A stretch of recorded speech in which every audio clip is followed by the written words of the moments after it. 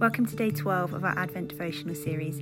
Today's reading is John 1 verse 18. No one has ever seen God, but the one and only Son, who is himself God and is in the closest relationship with the Father, has made him known. I don't know if you aspire to fame, or whether through your life you'd have a really great story that you'd have to tell. If I was in that position and I wanted somebody to be my advocate, the person who'd tell my story, I'd want somebody who knew me really intimately. Somebody like my wife, for example, would be a really good person to do this. We read in today's verse that while no one has seen God, he has been made known through the one and only Son. And this Son is Jesus. Jesus intimately knows the Father. Jesus is in the perfect relationship with the Father and with the Holy Spirit, the Trinity, three divine persons, yet one. That no one has ever seen God is significant. Some people did see a partial revelation of God in the Old Testament, but it's not possible for a human being to see God as he really is. As God tells Moses in Exodus 33:20, "You cannot see my face, for no one may see me and live." Such is the Father's awe, his majesty, his perfect holiness. Those who saw God needed to see him in a form that he temporarily took on just for that occasion. Now, however, Christ has made him known.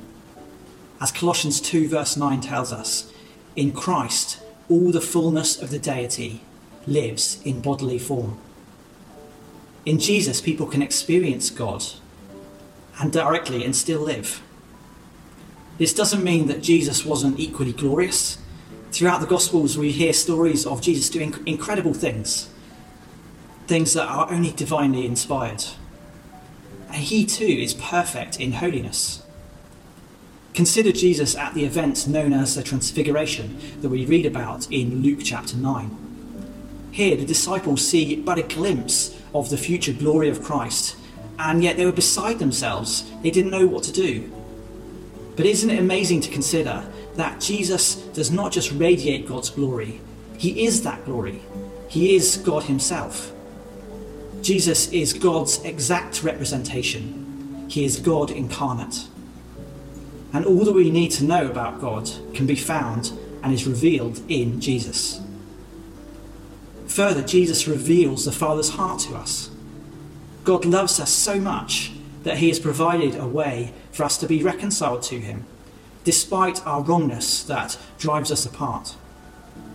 He provides a way even when it's providing his own Son, who then suffers on our behalf.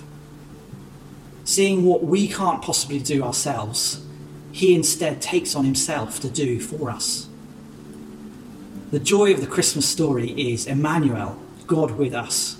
We rightly celebrate at Christmas time the arrival of a miraculous, divinely conceived baby. This baby is hugely significant for who he is and also who he becomes. Through that baby, a direct revelation of God would be unveiled. And that baby would grow into a man who would bring salvation to the whole world.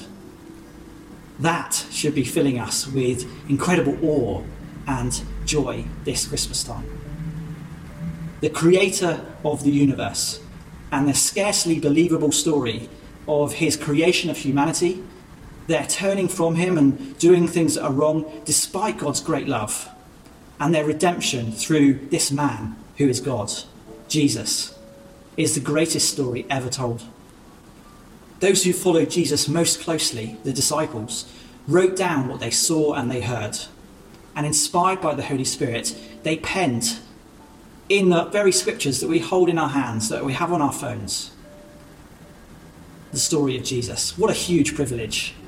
And this we can pick up today, we can read, we can devour what he did. So why not pick it up today? Have a look to see who this Jesus is and what he has done for you.